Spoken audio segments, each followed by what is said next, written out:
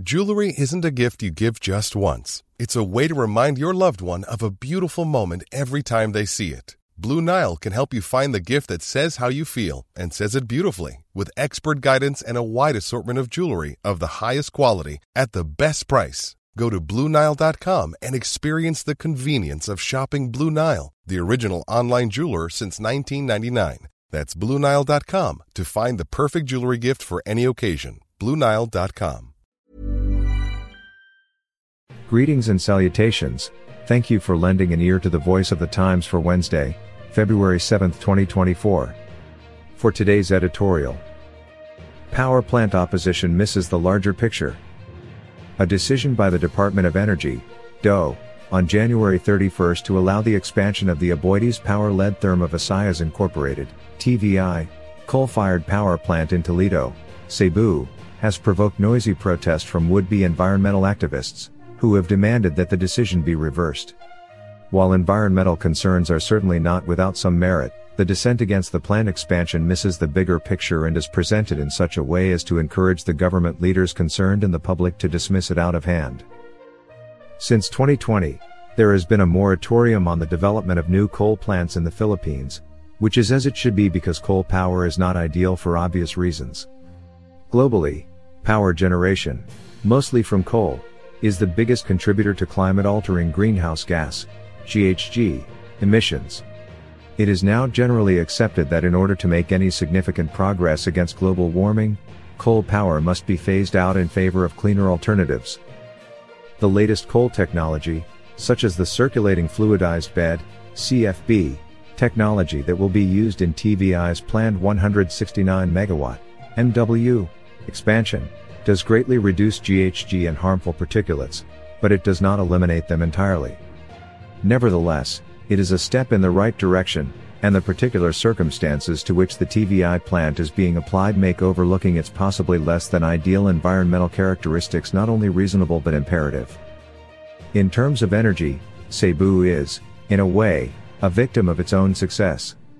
Rapid growth in Metro Cebu has spilled out into the rest of the province, and this has put pressure on energy supplies.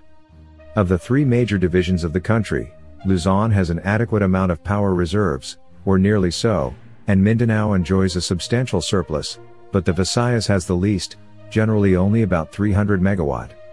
This presents a particularly challenging situation for Cebu because its high growth rate is combined with unfortunate geography.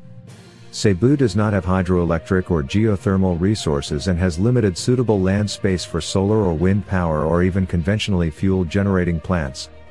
The last proposal for an all-new generating plant, a 300 MW coal-fired plant proposed by Ludo Power in 2017, would have been built in a populated area of Cebu City, which was simply not acceptable despite the increasingly critical need for more energy supply. Looking at severe shortages. Improvements to the national grid in the form of inter-island connections that allow power to be shared from areas where there is a surplus to areas where supplies are thin do help to address the chronic shortages. The Mindanao-Visayas Interconnection, MBIC, was recently activated with a great deal of fanfare, but even this is only a partial solution. There is surplus power in places like Mindanao, but not limitless power. More capacity will have to be added, and relatively soon.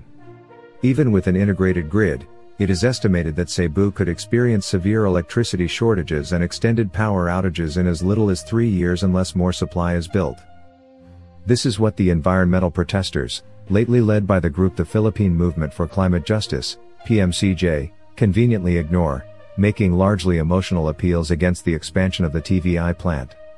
As the plan is for the expansion of an existing plant and not the construction of a new one in an area where one has not existed, if there is a serious environmental or health threat from it that would warrant its rejection, that data should be readily available, but the PMCJ presents none to back its claim that this plant specifically has effects on air quality and health that prove it's dirty and deadly.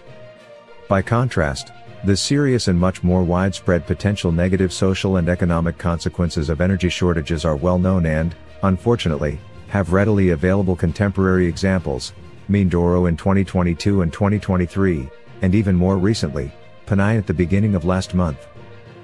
To be clear, If a more environmentally friendly alternative to the TVI expansion that could provide the same amount of reliable energy within the same time frame were available, that would clearly be preferable. That is not the case, however, and the only alternative to the TVI expansion as things now stand is a situation that would put everyone's well-being at much greater risk. Our longest trusted English newspaper since 1898. Now available digitally. Computer. Order the Manila Times Digital Edition. Subscribed. Get the Manila Times Digital Edition for less than 2 pesos and 50 centavos per day when you sign up for 1 year. The Manila Times, news source of choice, trusted since 1898.